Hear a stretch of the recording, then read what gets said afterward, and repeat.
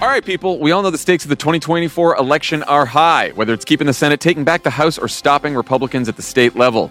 If you're ready to make a real difference, sign up for Vote Save America's 2024 volunteer program. And just to make it interesting, we're pitting you against each other. Vote Save America will sort you onto a team, east or west, and you'll compete with a community of other volunteers to maximize your impact on the ground with opportunities tailored to you and the causes you care about.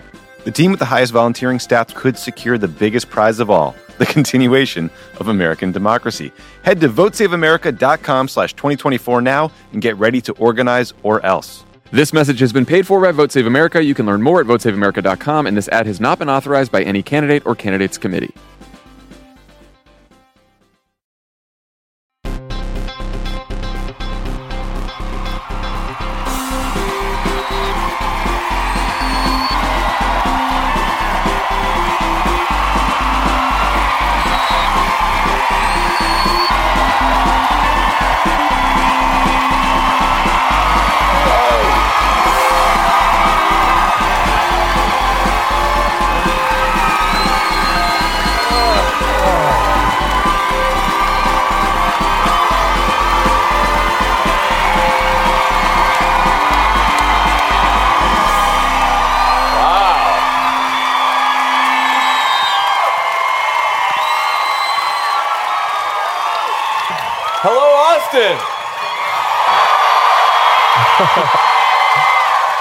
These people, they're so quiet, I feel like I'm in Houston. Welcome to Pod Save America. I'm John Favreau. Hey everyone, I'm Brittany Packnett. I'm John Lovett. I'm Tommy Vietor. I'm Dan Pfeiffer. We have a great show for you tonight. Your Democratic nominee for the United States Senate is here, Beto O'Rourke. All right. Ted Cruz is also here. Not a lot of Ted Cruz fans. All right. Good note. All right, guys. Start with the news. There is a madman on the Korean Peninsula who is stockpiling nuclear weapons. And out of 300 million Americans, we are sending one man to convince Kim Jong-un that he should give up his arsenal, Donald J. Trump. He's the deal maker. That is correct. Well, so you're laughing, but here are some headlines. Washington Post: Trump secures a diplomatic coup with North Korea for now. CNN: why Trump's North Korea gamble makes sense. And my favorite, also from the Washington Post: Dennis Rodman praises plan for historic meeting. That was indeed a headline. A world in which Dennis Rodman is being reached out to for comment on the shenanigans of Donald Trump negotiating nuclear treaties. Is it a world we deserve? It belongs in a newsflash, in a screen, in a bad comedy about the future. You know? Yeah. And here we are. That's all I wanted to say. We're right here. It's happening. Sorry to interrupt. It's happening. We had cheers for cooperating witness last night. That's dictatorship. That's fine.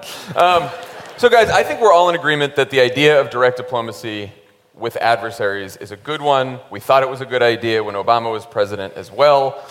But, Tommy, what is different about the way that Donald Trump went about this than, say, the way Obama went about negotiating the Iran deal? Yes. So let's talk about the process here for just a minute. The South Korean National Security Advisor came to Washington to brief us on these meetings in North Korea. Trump wasn't supposed to see him until Friday. He heard he was in the building on Thursday, so he summoned him to his office. So they sit down, they start to talk to him through what happened, and he's like, and so, sir, Kim Jong-un would like to invite you to North Korea. I'll take it. And he accepts the deal sight unseen. There's no national security meeting. There's no consultations with the Japanese or the Chinese. And then he directed the South Korean National Security Advisor to go announce it. And this guy had to literally call back to Seoul and be like, hey, is this cool? Can I make this announcement? Now, A brief aside about the announcement. This is a minor detail. But there's a lot of places in the White House where you can make an announcement. There's the Oval Office. There's the East Room. There's the press briefing room. They send this guy out to the driveway at 7 p.m. at night to make the announcement in the dark. Not ideal for reasons I don't need to explain to you. Why are these process points relevant? Because this stuff is really complicated. The Iran deal took 7 years to negotiate, and that there was intelligence collection, there were sanctions, there was diplomacy, there were secret talks, there were not so secret talks. This is highly technical stuff. You have to agree on like basic terminology, like what does denuclearization mean to you? It's like a relationship. You have to you have to figure out how you're going to verify that they actually got rid of their nuclear material. And so like the stakes couldn't be higher. They have up to 60 nuclear weapons, and if head of state negotiations can't sort this out, what comes next? A military option. So apparently the North Koreans are reading Fire and Fury to get prepared. Hopefully Trump is talking to his buddy Dennis Rodman. But the challenge is that Trump dismisses expertise. He thinks it's irrelevant. He goes with the gut. And he's so thirsty for a deal that meanwhile he's accepted this sight unseen. Kim gets the prestige of this meeting and hopefully, and presumably a bunch of happy talk. And by the way, he's holding like 80 to 130,000 people in literal concentration camps back home. So I pray this works. I'm glad that their risky gambit was diplomatic and not military, but there is a better way to run a railroad that would likely lead to a better outcome. End of spiel. This is... Do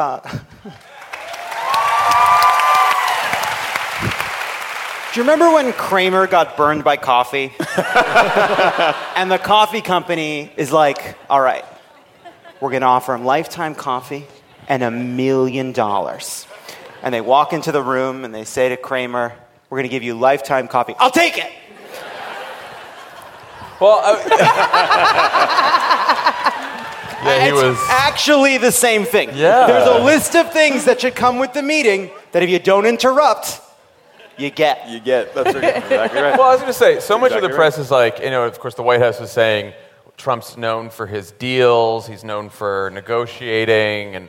But Brittany, what have we learned over the last year about the success of Donald Trump's negotiating We've learned that he makes terrible deals. They're terrible for me. They're pretty bad for most of the people in this room. My favorite part of this whole thing, though, is that Tillerson is out here and he's like, look, I was very clear that I do not believe this is the appropriate time for negotiation. And I'm just anticipating the press conference where he gets behind the podium and looks at everyone and says, I tried. I'm not even very good at my job, but I did try. And he sort of knows, he's like, what I'm dealing with here. Yeah, it's like, so I am continuously worried about any deals that he makes, especially when his staff is doing their very best to prevent the meeting from being one-on-one. If you are a deal maker, you can be trusted like an adult to go into the room and have the conversation. Clearly, he can't be. I mean, I don't know when we're going to stop referring to him as a deal maker, considering that since he's become president, since he's become president, he's failed to renegotiate the Paris Climate Agreement, failed to renegotiate NAFTA, failed to negotiate Middle East peace, which he said would be easy, of course. Jared's got that one. Failed to get Mexico to pay for the wall, failed to negotiate a replacement for Obamacare, failed to negotiate a solution on DACA, let the Republicans negotiate the tax cut among themselves, failed to negotiate gun control legislation. Failed to negotiate that toupee. And failed to negotiate the toupee. I would say that you're forgetting the literally dozens of very well negotiated hush payments. There it is. Yes. Couldn't even negotiate the hush payment. He fumbled the hush payment. But he keeps forgetting to sign the paperwork. Yeah. He may have. Look, it seems he bungled at least one of them. However, you don't. It's like the CIA. You don't see his successes with the hush payments. Yeah. But he's bad at this, right? He meets with, Chuck and Nancy about DACA, he strikes a deal, and then the Republicans pull him back, and the whole thing falls apart. So thinking about when he actually sits down with Kim Jong-un, Lovett, what is the psychology going into that meeting? If you're Kim Jong-un, what are you... I'm sorry, I just keep imagining an episode of Pinky and the Brain, and I can't get it out of my head. How are you playing it if you're Kim Jong-un? We've talked about this before.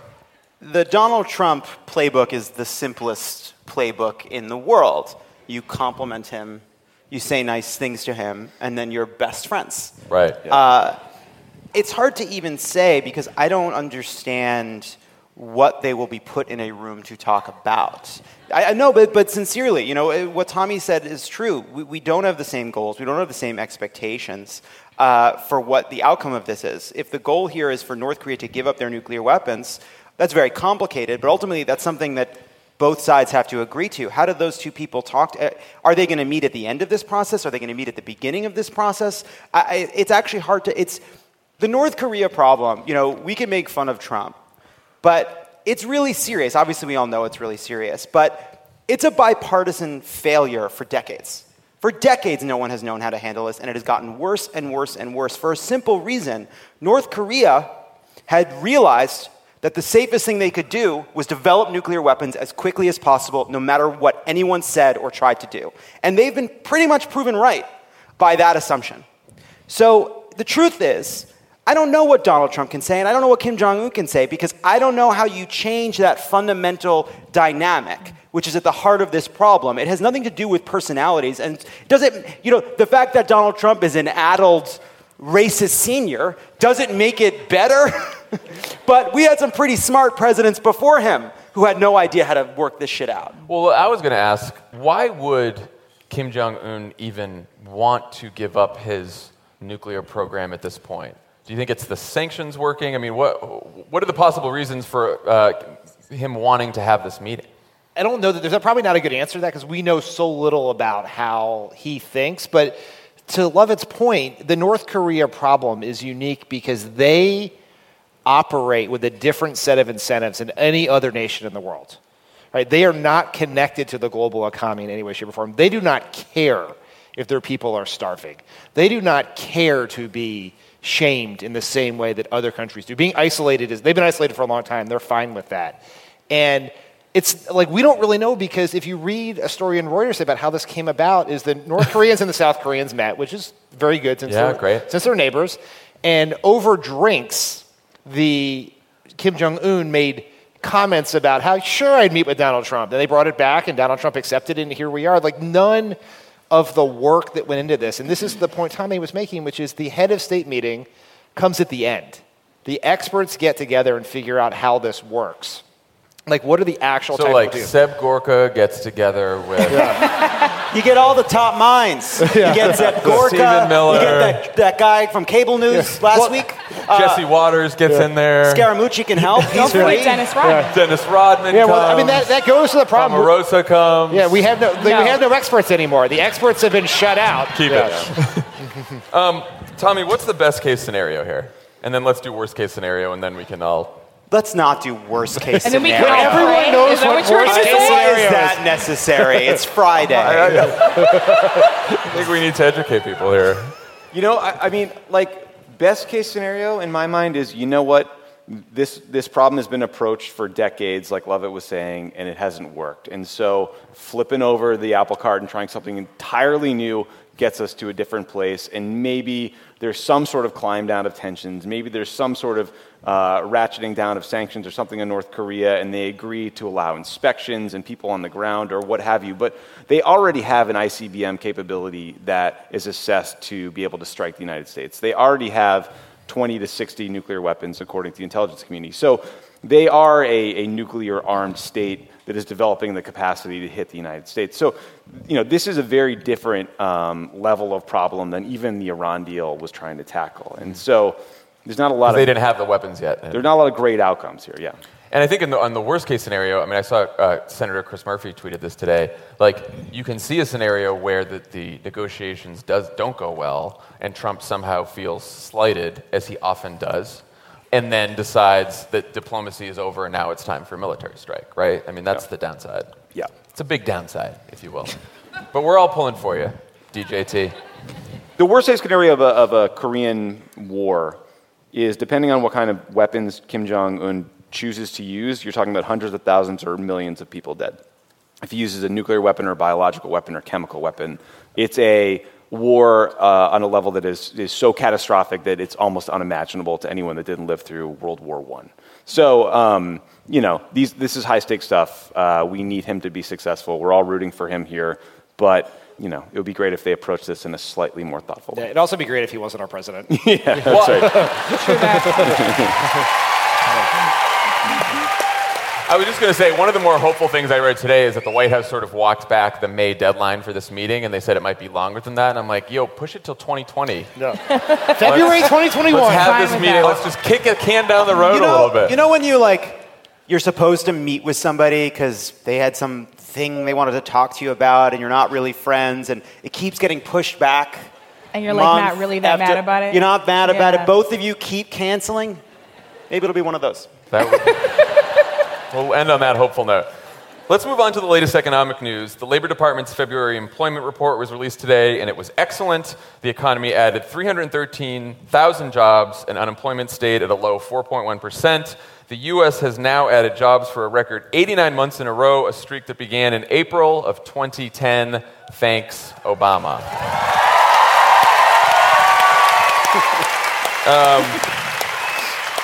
That's right. That's right. I ended with that. I was going to do a little upswing there. Love it. Yeah, it's great. But this is also, it's no longer just statistics. A new Axios SurveyMonkey poll out this morning says that half of all voters in the 10 states that voted for Trump but have Democratic senators up in 2018 say that the economy is better off now than it was a year ago. Question, Brittany, you're running for Senate in one of those states, maybe where you're from, in Missouri. What do you say about the economy? Hey, Missouri. Here's Missouri. What do you say about the economy when you're on the trail with these numbers and this backdrop? Wait, who am I? Am I actually trying to win, or am I just me? You're trying to win. Okay. What do you mean the you're trying to win? The Senate hangs in the balance. I mean, I'm trying to win, but I'm just saying police in St. Louis like to tear gas me, so I don't know if I'm going to win statewide election, truth be told. Yeah. The conversation that we have to have is not just about employment, right? It's about the kinds of jobs folks are getting, how long they're able to stay in those jobs, are they able to grow in those jobs, and are we distributing those jobs equally across sectors, right? Is it happening across racial lines? Is it happening across rural and city lines? Because what we know is that the wage gap continues to increase, both along racial lines and gender lines. Yeah. And let's be very clear, especially given where we are in the tech industry, especially, we see women being paid less than they should be, and women of all races getting even less than the average. And I think it's really important to note that Donald Trump cannot fix the gender wage gap by the hush money he keeps paying to the women he harasses. So that would probably be the end of my stump speech. Is that why he's doing it? You know. Dan, he's going to claim that's why. The same way he claimed he fixed black unemployment. Yeah. The Lilly Ledbetter hush money payments. Might have named the episode.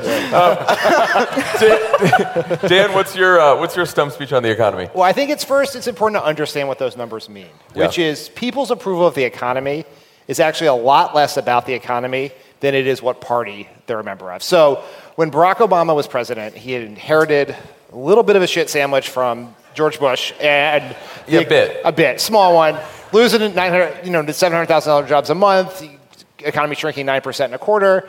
And when you polled people and you said, "Do you think the economy is going well or poorly?" The people who gave the economy the highest ratings were African Americans and Latinos. They also happen to be the people who were hurt the most by the economy. It's because they liked President Obama. On the first Gallup poll after Trump won, the overall approval rating of the economy stayed about the same, but the people who thought it was doing well completely flipped. And Republicans who hated it when Obama was president now approved of it. So it is a little bit of a no-shit Sherlock sort of situation here that these Republican states, people believe that. Right. But so that's not what I would worry about if I was a Democratic senator running in those states. The Republicans have given us the greatest messaging opportunity in the world with the tax cut, because they should be talking about the fairness of the economy. Because that people care so much more about not just like how well they're doing, but whether the rich are getting advantages they're not. And this tax bill does that. And so to make that argument about the fairness of making the economy more fair for middle class and working class families it's a very easy message to do. It's one we know works, and they just have to do it. Like, you can't get twisted into this pretzel about, like, I gotta, like, credit Trump and do this. Just make the same progressive economic argument that has been working for a long time. Yeah, I think that's right. I don't know how to make this part of the right message, but I do think that what we're seeing with wages not going up very fast is sort of the same structural economic problem we've seen for decades, that the economy grows, the economy contracts, and yet we don't see benefits accruing to the vast majority of people. I think part of what explains Trump, beyond all the obvious causes, is some kind of fundamental sense amongst people that things aren't fair, and that each of us don't have as much dignity in the society as we used to have. And that's something that crosses parties, because I think you see some of that same feeling in the desire for revolutionary change with Bernie Sanders. It's something you see across races. Donald Trump appealed to it by using racism for white voters, but that same sense that something is broken in our economy, in our culture, that saps us of dignity in our dealings with our bosses at work, where we don't feel we have enough power, with the companies we give money to every day, the cable companies and the airlines and the banks and the people we deal with. And I think Democrats don't necessarily none of us have the language for how to talk about this. And I don't have the language to talk about this, but I think about it all the time. I think about it when we talk about the way in which people leave the Trump administration and pay no price for it. And it seems like it's disconnected. But a culture that doesn't prize basic values about fairness, integrity, honesty, is a culture in which people feel as though they're not going to be, in which the only way to get ahead is to cheat and steal and lie. And that brokenness is part of our politics, and it's a huge part of our culture right now, and I don't think anyone has the language really to talk about it. Tommy?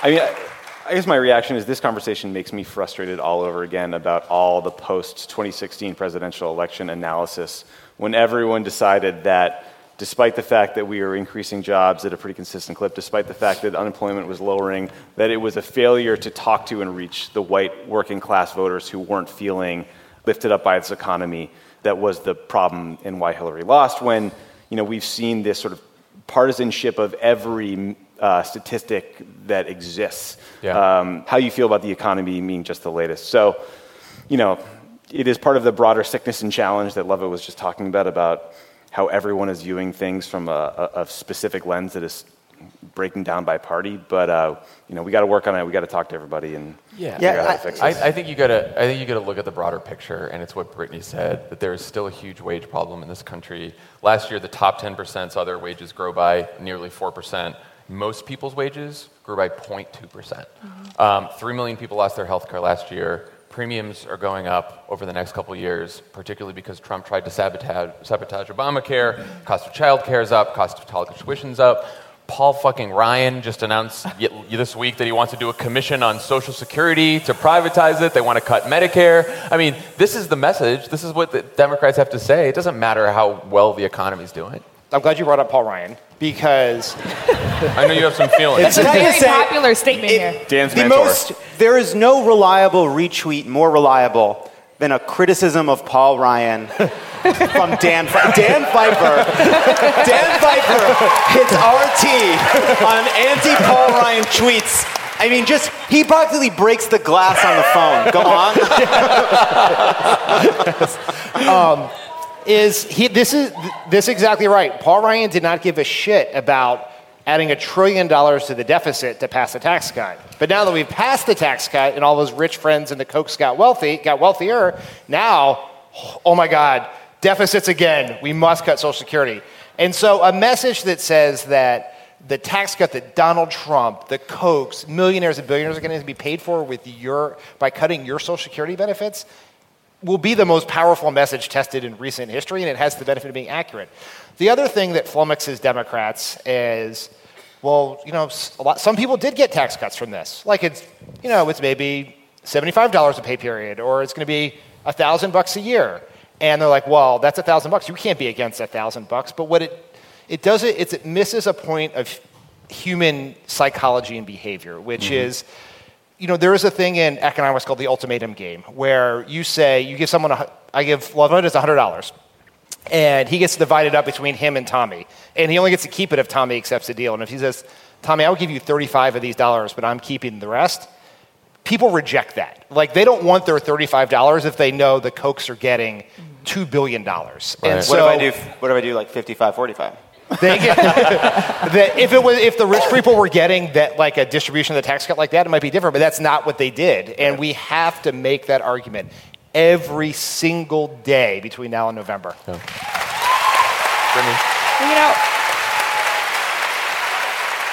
I'm really glad we're talking about this. And if I take your original question about what I would actually say if I were running for office, I would say what I am looking to candidates and politicians to do, which is have the courage to talk about what is happening to the most marginalized in society. Because what we say in our communities is that when America gets a cold, marginalized people get the flu, right? Yeah. So if you are a person of color, if you are a woman, if you are disabled, if you belong to the LGBTQIA community, you have additional burdens and barriers that you are dealing with alongside of what other people are dealing with. So I want candidates to talk about the fact that white high school dropouts have more wealth than black college graduates.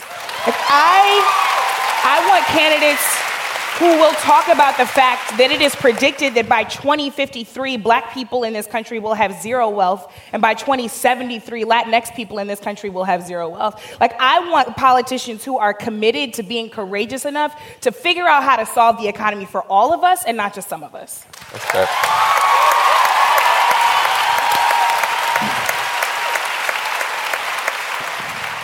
So it seems pretty clear that populist economics is a political winner in this environment. I do not know if it has broken through to every Democrat in Washington just yet, because this week, 17 Democrats joined with Republicans to support a bill that would deregulate 25 of the largest 38 banks in the United States, and could increase the chance of another bailout. So the senators who are for this bill, their argument is that it would provide relief to community and regional banks that didn't cause the financial crisis but are struggling under Dodd-Frank regulations. Now, this is something that a lot of Democrats have worried about over the last couple of years. Even Elizabeth Warren was saying, community banks, we have to relieve them of some of the more burdensome regulations. But in this bill, the threshold became much bigger than community and regional banks and started going up to, what would have been Countrywide, which was a bank that, contributed to the crisis in 2008.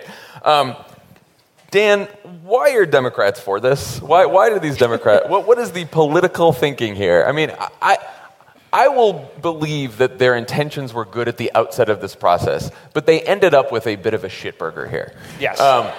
So what's going on here? I would say two things about this. One, it is legislative and political malpractice, in my view. One, Republicans want this bill really bad. If you're going to give them the votes to get this bill, they should have gotten a better deal out of it. Second, most, but not all of the Democrats who are voting for this are in states Trump won. And in some cases by a lot. If you think being with Trump on this bill is going to help you, then you completely misunderstood 2016. Because in two ways. One, the Republicans are still going to attack you, and they will probably attack you for siding with Wall Street for voting for this bill, because that's how they play it. You know who ran against Wall Street and the banks in 2016? Yeah. Donald Trump. Yeah. If candidate Donald Trump was out there, he would be all over this bill attacking it. But I would say another thing, is people are really pissed off about this. I've been pissed off about it. But I do think we have to put it in a little bit of context of these Democrats, which is, and not also presume the most cynical motives of them, right? Because Mark Warner and Tim Kaine, who have been reliable progressive champions on a lot of things, are for this bill. They're not in a state that Trump won. They are, Tim Kaine's up for re-election, Mark Warner is not. So, we shouldn't be we disagree with them on this, we're going to throw them out of the party. Because these are the same people who voted to save Obamacare, who have voted against almost everything that Trump has put forward. And so I think we should push them to do the right thing here, but we can't be in the world where we're going to decide, you're wrong on this, we're done with you, get out, get us a new Democrat. I agree, yeah. Love it, what do you think? I think that's right. I think we can be a little bit more cynical about the motives. But that aside, I am more angry about the political malpractice than the policy, though I don't like the policy. I don't understand why even now they aren't demanding more. Brian Boyler was talking about this. Like, they need 60 votes to pass this bill in the Senate. Democrats could have easily said, okay, this eases regulations on some banks that are a little too big that we don't like, but Mick Mulvaney is running the Consumer Financial Protection Bureau right now temporarily, and there's no permanent head of that bureau right now. So if you want us to vote for this bill, you give us an independent consumer watchdog that is real, that will make sure that agency has teeth, and then we can compromise about this. And I don't understand why they're just giving them the votes without trying to get something. That is something they could get. That is actually something they could get. They could get a moderate, reasonable kind of technocratic leader of the Consumer Financial Protection Bureau that Trump would be okay with and promise Democratic votes and get a new appointee. That's absolutely achievable. I mean, there are just some really disconcerting parts of this bill on just a basic policy level. I mean, banks 50 billion or less are not subject to certain additional oversight, like stress tests and other things. It raises that level to 250 billion, which, as John was saying, Countrywide Financial was a $215 billion bank, and that was a huge piece of the subprime mortgage crisis in 2008. So people who wrote the bill have said, 5-0 is too small, but 250 is way too big. So that, to me, seems like a totally screwed up legislative priority. The other thing it does is it exempts them from certain reporting that would allow us to understand discrimination in loans. And how that got into this piece of legislation, it makes no sense to me. So I think, a little bit of scrutiny here, a little bit of pressure on these Democrats, who I agree, they shouldn't be thrown out of the party by any means. But if they hear from constituents that we're really unhappy about this, they won't do it again. Yeah. The other thing is liberals were correct in saying that, Dodd-Frank was a compromise. There was a decision that Dodd-Frank wouldn't be a nationalization of the banks. It wouldn't be a giant reform of the various systems that currently oversee the financial system. It was targeted. What Tommy is talking about, this threshold, this extra scrutiny for bigger banks, it was specific. And it was specific because what we learned after the crisis is if we don't look at banks in a more systemic way, we won't notice that across all their balance sheets is a ticking time bomb that can destroy the economy. Exactly. That is what happened, right? That all these different banks were doing similar things and it added up to a crisis not enough people saw coming. So to take Dodd-Frank and it's targeted, right, practical, compromise, oversight proposition, and then eliminate it for huge swaths of enormous financial institutions just because you're worried correctly about community banks, I don't think it's good. Part of what also happened, as we have seen, it contributed to the wealth gap that I'm talking about with people of color, right? Because we know that banks specifically targeted Black and Latinx communities with subprime loans, which has led to additional crises in our communities. So I'm hopeful that we'll see far different things coming from this bill because I'm deeply worried about what discrimination can happen under this. I'm also hoping while they're negotiating and saying now that you're finally ready to have a bipartisan conversation, I'm hoping they'll actually push their Republican colleagues to finally have a bipartisan conversation about Dreamers and actually pass a bill for undocumented Americans. I said there's one other thing about this, this goes to the legislative malpractice pieces. The House still has to pass something. So we're going to pass this bill.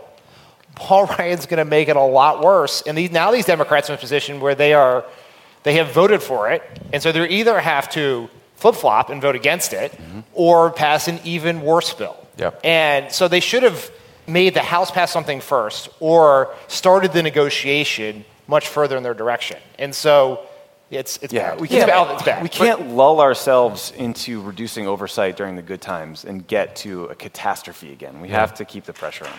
But, no catastrophes. But again, I think we have not run out of time on this yet. The bill has not passed yet. And so you should still be able to pressure those senators who voted for it to try to change this bill for the better. And like you said, I don't think you go to them and say, you've betrayed us, and why did you do this?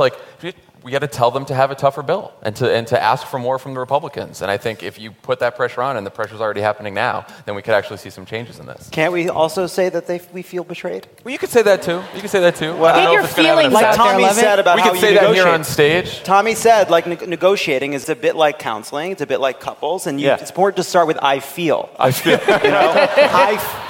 I feel, Kim Jong-un, that you should give up the nuclear weapons. I feel, Tim Kaine, that this bill doesn't do enough to not be bad. And I would like you to... I hear you.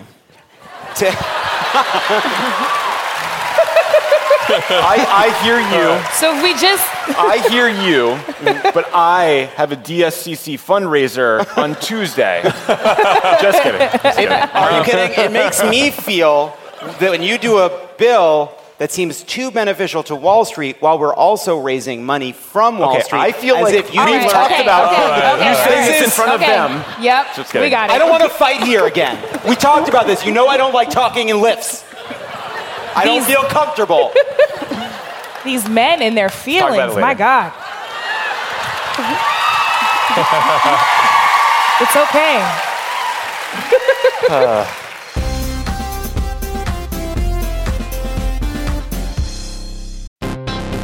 Are you like me and tracking the polls obsessively this election year? Well, Dan Pfeiffer's right there with you, and he's taking them seriously, but not literally. Take an average of the polls. Don't forget about any one poll. And the thing that we try to tell everyone in every episode of this podcast is a poll that has Biden up to and a poll that has Biden down to, they all tell you the exact same thing, which is this is a very, very close race. The goal of this podcast is to help people understand polling and freak out about it just a little bit less. Explore the latest polls, what they actually mean, and whether or not it's time to hit the panic button. Tune into Polar Coaster with Dan Pfeiffer, Crooked's latest subscriber-exclusive show. To get access, subscribe to our Friends of the Pod community only at crooked.com/friends.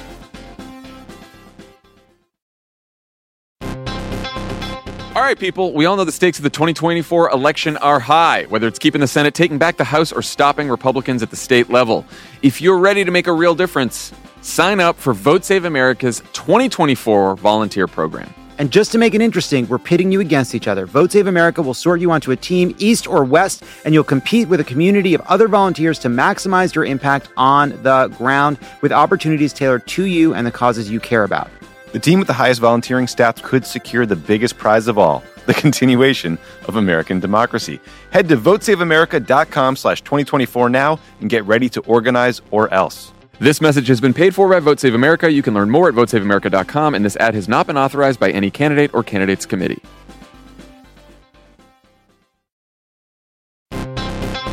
Donald Trump can't leave the courtroom, so just to rub it in a little, Pod Save America is going on tour. He's probably asleep right now, but if he were conscious, he'd be so jealous. The Democracy or Else tour begins in Brooklyn on June 26th, followed by Boston on June 28th. Then we go to Madison, Phoenix, Ann Arbor, and Philly. See all the tour dates and get your tickets now at crooked.com/events.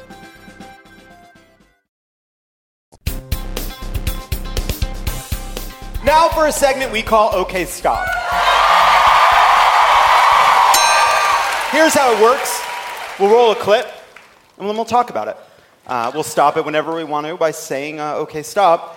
As we've all learned in recent months, there is a crisis in our society in the different way we treat men and women. Men cannot get a fair shake anymore. You all just learned that? This is great. It's good. You seem skeptical, but a man by the name of Tucker Carlson will convince you. Let's roll the clip. That's all we hear a lot about female empowerment in this country, and of course we're totally for that. We're for empowering all Americans. But for some reason, you almost never hear anything about how men...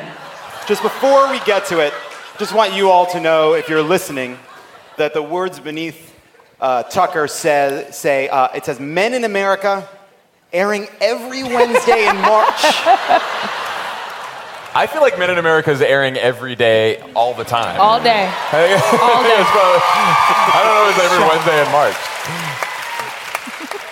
are doing in America. So we took a close look at the numbers, and we found them so shocking that we're devoting the month of March to a special series on men in America.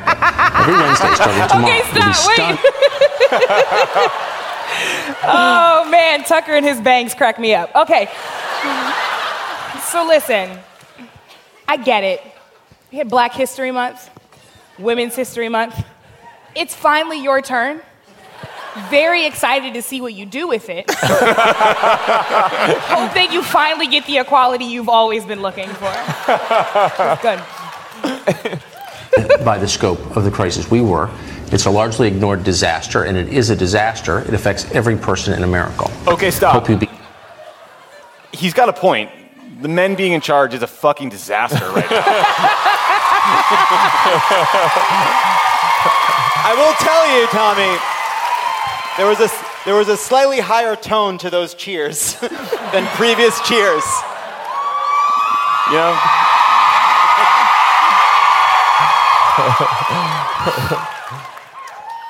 Also heartened by some of the potential solutions we're looking at.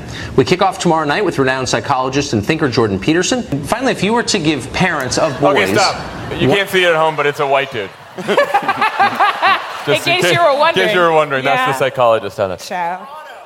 Piece of advice for how, in their small way, they can fight against this trend for the sake of their own boys, what would it be? If you have your children in a school and they talk about equity, and there's a class and they talk about equity, diversity, inclusivity, white privilege, systemic racism, any of that, you take your children out of the class. Okay, stop. Please stop. Oh my God. I didn't watch this clip before we did it. Oh my God. I didn't see it either. I didn't either. I wish you had warned me. Oh my God. That's cute though, because he read the whole woke dictionary. That was real cute. Listen, I came here in my finest retro 11Js and my thankfully accurately flesh tone microphone to tell him and anybody who thinks like that to have a Coke and a smile and a seat.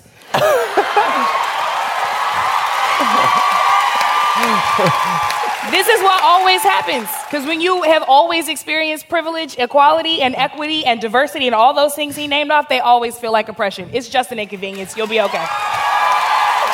That is exactly right. And like when the Me Too movement started in this country, a lot of people looked at it and said, this is unearthing real problems in the country.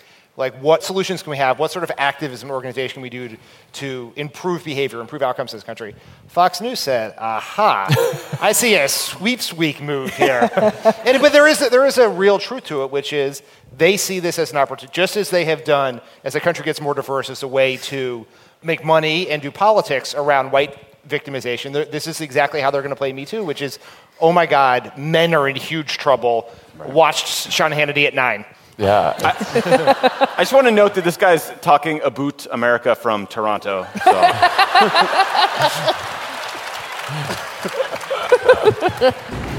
They're not being educated, they're being indoctrinated. And there's absolutely no excuse for it. I agree with that completely. You might run out of schools pretty quickly though here in this country. That would be just fine. The sooner the better. Jordan Peterson, it's hard to express my gratitude to you for telling the truth as you do. Thank you very much for that. Okay, I feel like he did not prepare well for this interview. Very weird clip sentences. I will say, there's no crisis for men. But what they're not wrong about is that there is a crisis in masculinity, which terrifies them. Specifically, there's a crisis in that we have decided a certain way of being a man, which worked for men and no one else for roughly 150,000 years, from literally from the beginning. There are parts of that have wrenched our society and held people down and hurt people and hurt men too. And I think what Fox News is exploiting and what they're noticing is we don't have the next thing, right? Like, we are learning a lot about the way men aren't supposed to behave. And I think what we replace that with is really scary because it's uncertain for people. And I think it's uncertain for Fox News viewers. And there's nothing they like more than exacerbating the fears and uncertainty of their aging white male viewers. Is it that we don't know what to replace it with, or they just don't like what we're going to replace it with? Yeah. No. I feel like the fear here is actually the loss of power, right? And that what we're talking, the updated and evolved version of masculinity that we're talking about cedes power, and that is actually what people are afraid of. I think that's right. No, I think it's a few things. I think obviously a big part of this is the ceding of power. But separately, I do think that there is like a feeling of, for a lot of men who were quite comfortable with the way things used to be, it wasn't just about power, it was about identity. Yeah. Right? I mean, a lot of what Fox feel News that. is white male identity politics. A lot of the way. Really? Well, like, when Trump says we used to punch people, we used to knock them around, he's speaking to a way of being male that appeals to people that they liked about themselves, and they feel it's being taken from them because of all the damage it's done. And also the damage it's done to their own sense of self and how they're supposed to be and what they're allowed to say and what they're not allowed to feel and the clothes they're allowed to wear and not allowed to wear, and maybe they want to wear a skirt, But, so I think it's both, that's all. Yes, I respect and hear your feelings on that. Thank you for sharing. That means the world to me. And I'm so glad we've had this conversation. That's the deepest conversation that's ever been had and ever will be had about that television clip. Right there. When we come back, we will be talking to Congressman Beto O'Rourke.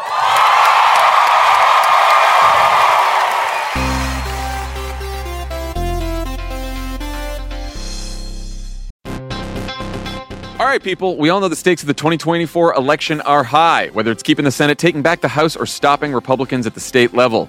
If you're ready to make a real difference, sign up for Vote Save America's 2024 volunteer program. And just to make it interesting, we're pitting you against each other. Vote Save America will sort you onto a team, East or West, and you'll compete with a community of other volunteers to maximize your impact on the ground with opportunities tailored to you and the causes you care about. The team with the highest volunteering stats could secure the biggest prize of all, the continuation of American democracy. Head to votesaveamerica.com/2024 now and get ready to organize or else. This message has been paid for by Vote Save America. You can learn more at votesaveamerica.com, and this ad has not been authorized by any candidate or candidates committee.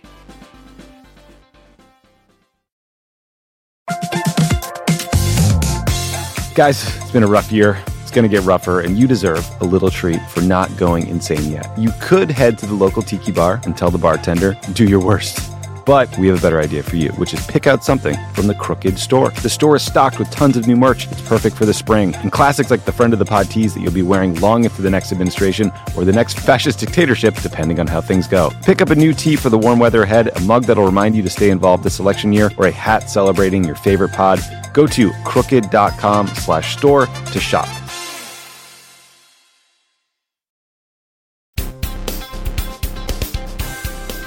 Our guest tonight is the incredibly impressive congressperson representing the 16th District of Texas.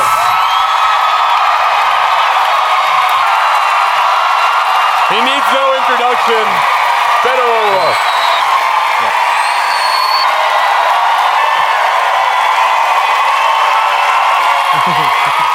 I think they like you. I think they like you. I think it's a good bet. Congratulations on the primary. Thank you. Thanks for being here. So, Democratic turnout in the primary on Tuesday broke all kinds of records. This is a good thing. Republicans still cast 500,000 more votes in their primary. Yeah. So, first question, where are you going to get those 500,000 votes? First of all, let me just say thanks for having me on. And I'll tell you, from all of the people that I've met with a Friend of the Pod shirt at one of our town halls, you're giving so many people so much hope right now at a time that we need this. So thank you for what you're doing. Thank you all. I love that more than 1 million of our fellow Texans voted in the Democratic primary. It's the high watermark for a midterm Senate race for 36 years going. I love that 1.5 million of our fellow Republican Texans got out there and voted. It is the high watermark for them forever. That's a good thing for Texas. We are a non-voting state. We're not a red, we're not a blue state. People traditionally have not voted in Texas, so this is good for us. And I'll tell you, as the son of a Republican mother, whom I've convinced to vote for me, and she did the other day, and as someone who was just in Cooper, Texas, and Pittsburgh, Texas, and Paris, Texas, so many people said to me, I'm going to be voting in the Republican primary, because that's how I pick my county commissioner, my county judge, maybe my member of Congress, but I will be voting for you in November. And there are a lot of people out there like that. So we're going everywhere, talking to everyone, not writing anybody off, not taking anyone for granted, and we're just going to keep doing that. Yeah. So thanks. The way, like the path to victory is two groups of people for you, right? It is convincing people like your mom, people who voted Republican before, who may be disenchanted with Trump, disenchanted with Ted Cruz, and getting them to vote for a Democrat. And maybe even more importantly, Texans who've never voted before. What are you going to say to those people as you see them on the trail, both groups, to get them out to vote? This is my opinion, but more important than what I say to them is the fact that I show up and I listen to them. So we've been going to places like UT Austin. Maybe you all have heard of it.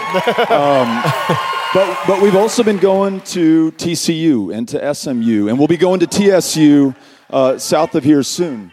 We're going to go everywhere, listen to everyone, and no consultant worth their salt would ever allow us to go to a college campus or talk to a high school senior class because they say those folks don't vote. But I don't blame them for not voting if no one ever showed up and listened to them and heard what was on their mind. And so we're going there and we're listening and we're making their issues our issues. When someone, we met this young man named Clay in Donley County in Clarendon, who was going to Clarendon Community College, studying to be a welder. And he had a Pell Grant, was working as a cowboy part-time, rustling up cattle in the Palo Duro Canyon to pay for his education, but he said, I don't know that I'm going to make it. I've also taken on debt, and I'm paying the note on the loan, and I may just give up. And he wants me to be the person who's going to champion his cause and make sure that his education is affordable and that he doesn't graduate with a ton of debt on his back and that he can pursue his dreams, his passion, his career. People want to know why 45 years in, we're still waging the war on drugs, and we're doubling down on that in this administration, and why people who want to use marijuana for medical purposes in this state are treated as criminals in the eyes of the law, or why we have the world's largest prison population, bar none. And it's the young people. We were just in Georgetown, Texas, and it was a high school senior who came to the microphone and said, before you say anything about your thoughts and your prayers, I want to know how you're going to keep me and my fellow students safe at our high school. So I want action on this. And I think any time we've had the toughest, most important change that this country has had to make, it's been led by young people. You think of the Student Nonviolent Coordinating Committee. You think of my colleague, John Lewis, in the House, who's my all-time hero. It's those students and it's those young people who are going to force us to do the right thing. They have become our conscience, and they are our leaders. And so by going to them and listening to them and following their lead, not only is it a way to get them to vote, it's a way for this country to do the right thing. So you're going to find us there. You're going to find us everywhere across this state. So I think that's the right thing to do. What do you make of the fact that Ted Cruz's first chess move here was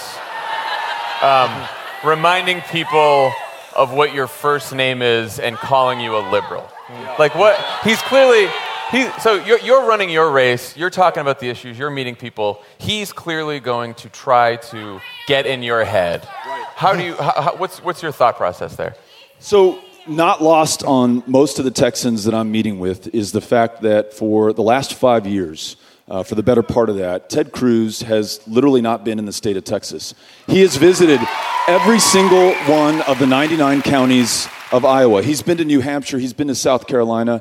He's campaigned in Nevada. The best applause or laugh line that I can deliver in a town hall is asking people in Waco or Pecos or Edinburgh, when was the last time Ted Cruz held a town hall meeting in your community? Because he never has.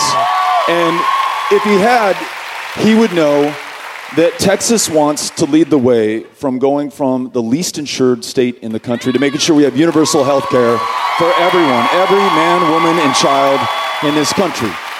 They want to make sure that our racist gerrymandering laws in this state are changed so that members of Congress are no longer picking their voters.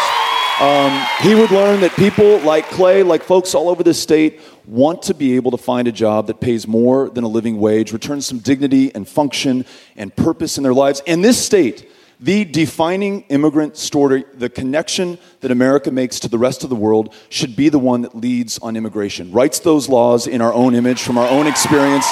And as you all know, of the 98 senators who showed up to work 4 weeks ago to vote just to proceed on a debate about immigration reform, specific to Dreamers, 200,000 of whom live in this state, there was one senator who turned his back on all of them and this country and the state of Texas, and that was Ted Cruz. And that's what people across this state are telling me. So we can talk about nicknames and we can talk about the silly stuff, or we can talk about the big opportunities that Texas has to lead this country, and that's where I want to be. You mentioned the high school student who brought up keeping him safe. How do you go in campaigning to make Americans safe, make Texans safer from gun violence in what might be the most pro-gun state in the union? Yeah. How are you doing that, and how can that work? I think you begin by acknowledging that we have this incredibly proud, honorable tradition of gun ownership. So many people have stories about hunting with their moms or their dads or their grandparents, having a gun for self-protection, learning how to shoot as I did when I was taught by my Uncle Raymond, who was a captain in the county jail, sheriff's deputy, champion marksman. And he also taught me gun safety and gun responsibility. So what state better than Texas to lead the way to say that we should have universal background checks without exception? We know that in those states that do, you see a massive reduction in gun violence against an intimate partner, fewer girlfriends or boyfriends being killed. You see a dramatic reduction in gun violence against law enforcement, fewer cops and sheriff's deputies being murdered by those they were sworn to serve and protect. And this could be the state that leads the way on saying weapons of war like an AR-15 that are designed for the sole purpose of killing people as effectively and as efficiently in as great a number as possible should not be sold to people in our streets who go into our schools, into our churches, into our concerts, and kill one another. That's absolutely wrong. And we could be the state that leads that. And I'll tell you just a quick anecdote. 3 weeks ago, we were in Brownwood, Texas, kind of between Fort Worth and Abilene. And a woman stood up at the town hall meeting that we were holding there. And she said, listen, I was born on a ranch just outside of Brownwood with a .22 in my hands. And I'm an independent voter, which I've learned my mom's taught me the code. That means she's a Republican. And she says, but I also have 46 grandkids. And I want to know if I can trust you to stand up to the NRA, which was not the question I was expecting her to ask. And I said, ma'am, not only have I not taken a dime from the NRA, I don't take any money from any political action committee, any corporation, any special interest. When I vote for something or work on legislation or take a stand, it's always going to be for you and your grandkids, no one else, and you'll never have to worry. But she can be forgiven for asking the question because Ted Cruz, in 2016, just 1 year, took over $300,000 from the NRA. So who does the guy work for, the NRA or the people of Texas? So I think that's the way that we have the conversation in this state. If you win this race, there is a pretty decent chance that it means the Democrats have taken control of the Senate. What are you telling the people that you meet about what a Democratic Senate could achieve with Donald Trump as president in the next couple of years? Let me start where there's already been some progress. I sit on the House Veterans Affairs Committee, and we have a crisis in mental health care access for veterans in this country that is connected to an alarming rate of suicide. 20 veterans a day, it's conservatively estimated, every single day in this country take their own lives.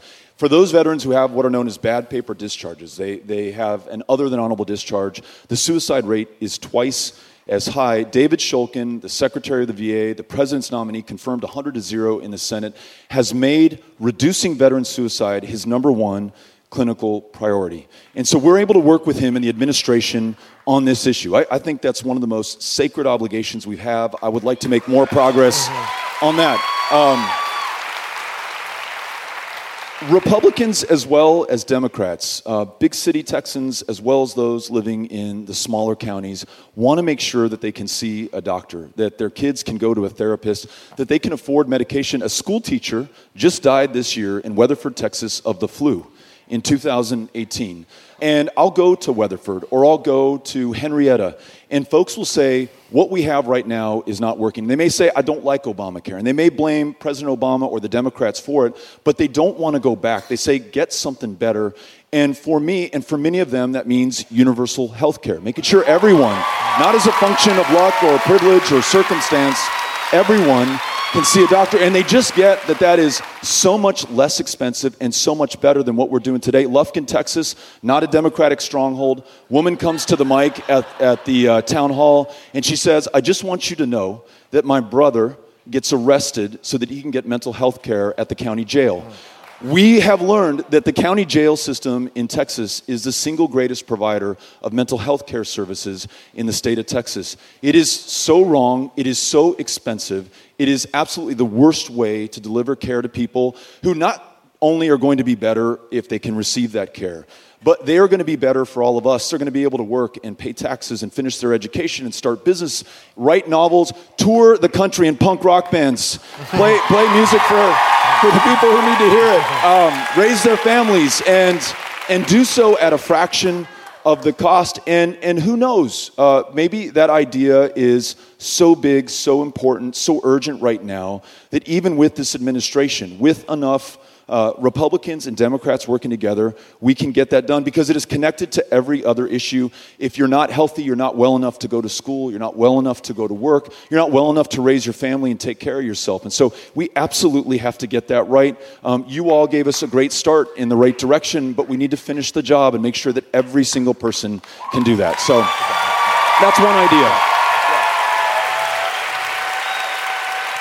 If people want to get involved in your campaign and want to help out, what should they do? I'm so glad you asked. Tough question to ask.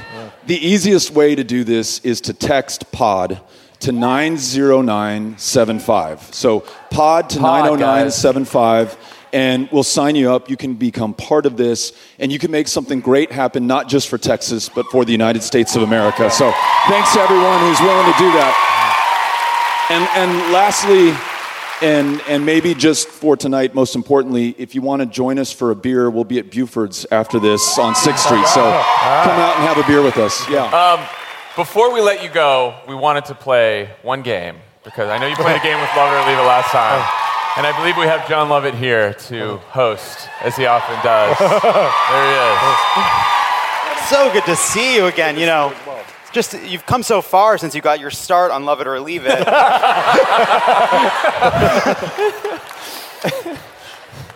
Texas.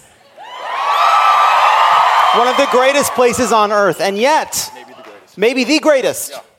And yet, you're represented in the Senate by the principal from the Breakfast Club. If the principal from the Breakfast Club thought he should be president. Here's the thing about Ted Cruz. Exactly. He currently has a lower approval rating than Roy Moore had on Election Day.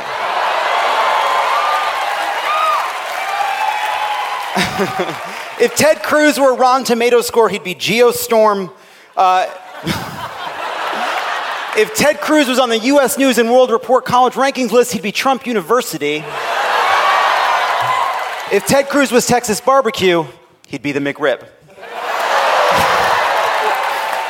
So we thought we'd highlight some of Ted Cruz's achievements in a game we call The Senator Who Wasn't There. Would anyone out there like to play the game? You know, I'm going to make an exception. I'm going to make an exception. She's wearing merch, but it's Beto merch. It's happening. I feel like she was just called to Contestants Row at The Price is Right there. Yeah. What's your name? Emily. Emily. Lovely to meet you. Are you from Texas? I am. I even have a tattoo. You have those Beto socks? No, it's a tattoo. It's a Texas tattoo. It's a Texas tattoo. In case you would forget. In case, yeah. I lived in Illinois for a while, so I needed to remember. This is my home. Good. Emily, that's good. Thank you. Are you ready to I'm so ready.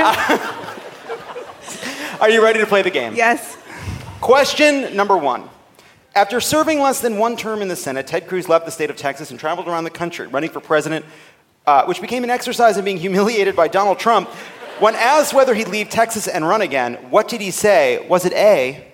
Absolutely not. The people of Texas deserve a senator who is there for the needs of the state and not eating corn dogs in Iowa. Not only that, but a big, scary rich man was mean to me, and I don't want that to happen again. It made me feel bad. Was it B? After watching the first season of Friday Night Lights, I realized that it must remain in Texas because, as they say, Texas forever.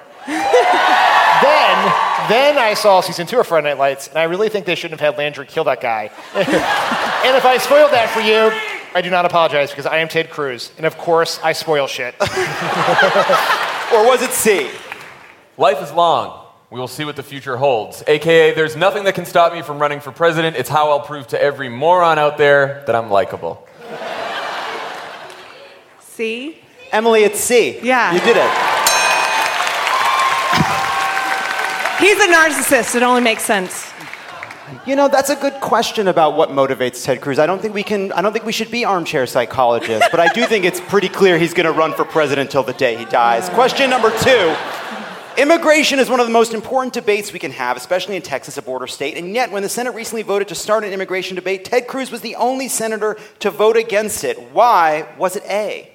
According to his Fitbit, he has to get in at least 10,000 steps and 10 votes that piss everyone off to hit his fitness goals. That's just using tech to a B? Dan? Tommy, Dan, whatever. He was worried the immigration debate would go late and everyone would see what he becomes at midnight. Or was it C? During a classic Cruz very long speech on the floor of the Senate, he said that DACA recipients don't deserve to stay in the country, and Republicans who voted to even debate immigration are to the left of Barack Obama. And for some reason, he also said, I feel like Bill Murray in Groundhog Day, waking up reliving the same day over and over and over again. And of course, we can only hope that that is true, because maybe at the end of it, he'll be a better person. C. Emily, it's C. I'm starting to think, I don't know how you feel, that we put our thumb on the scales on this one. A little bit. Question number 3. Texas is a state where people don't like to be pushed around.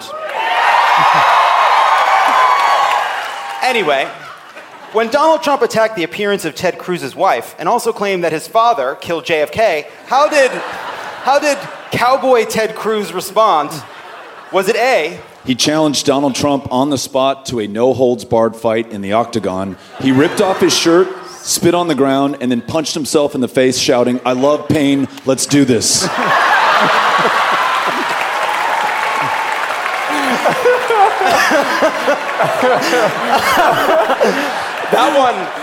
That one creates an image in your mind. Or was it B? He recorded a 5-minute straight-to-camera ad where he laid out the crisis in American conservatism. Shaking with anger and inhumanity, he defended his family and the norms of politics itself. In a video described by Democrats as Obama good. Or was it C? He gave a speech at the RNC and got booed, but then like 2 days later, he totally chickened out and phone banked for Donald Trump, even though Donald Trump never apologized and still hasn't, which is incredible. I wish it was A, because I know he has a terribly punchable face, but I know it's C. It is C. Yeah. It is C. I take B, too. An Obama good video from Cruz? Yes.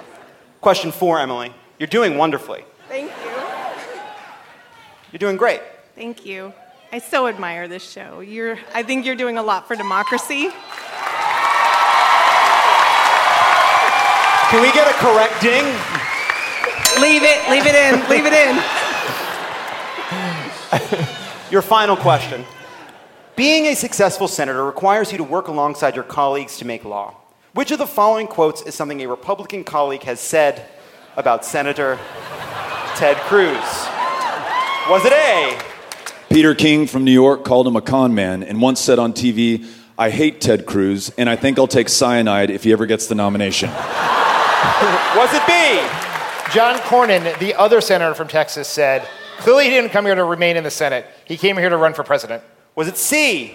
John Boehner, former Speaker of the House, said, I have Democrat friends and Republican friends. I get along with almost everyone, but I have never worked with a more miserable son of a bitch in my life.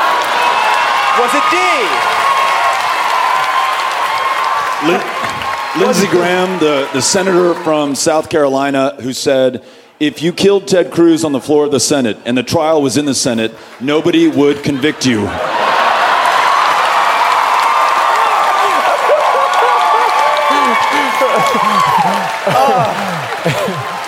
Was it E? Senator John McCain from Arizona who said, you know, it's always the wacko birds that get the media megaphone. Was it F? Former President George W. Bush who said, I just don't like the guy. Or was it G? Ted Cruz, senator from Texas, who said, if you want someone to grab a beer with, I may not be that guy.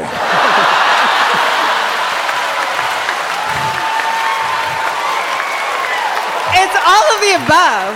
You got it, Emily. And that's right. Emily, you have won the senator who wasn't there. You've done it. Thank you for playing. This is why I think Beto's going to win, because even his colleagues on his party don't like him. That was the... Yay! You totally got the message of the game. Give it up for Emily.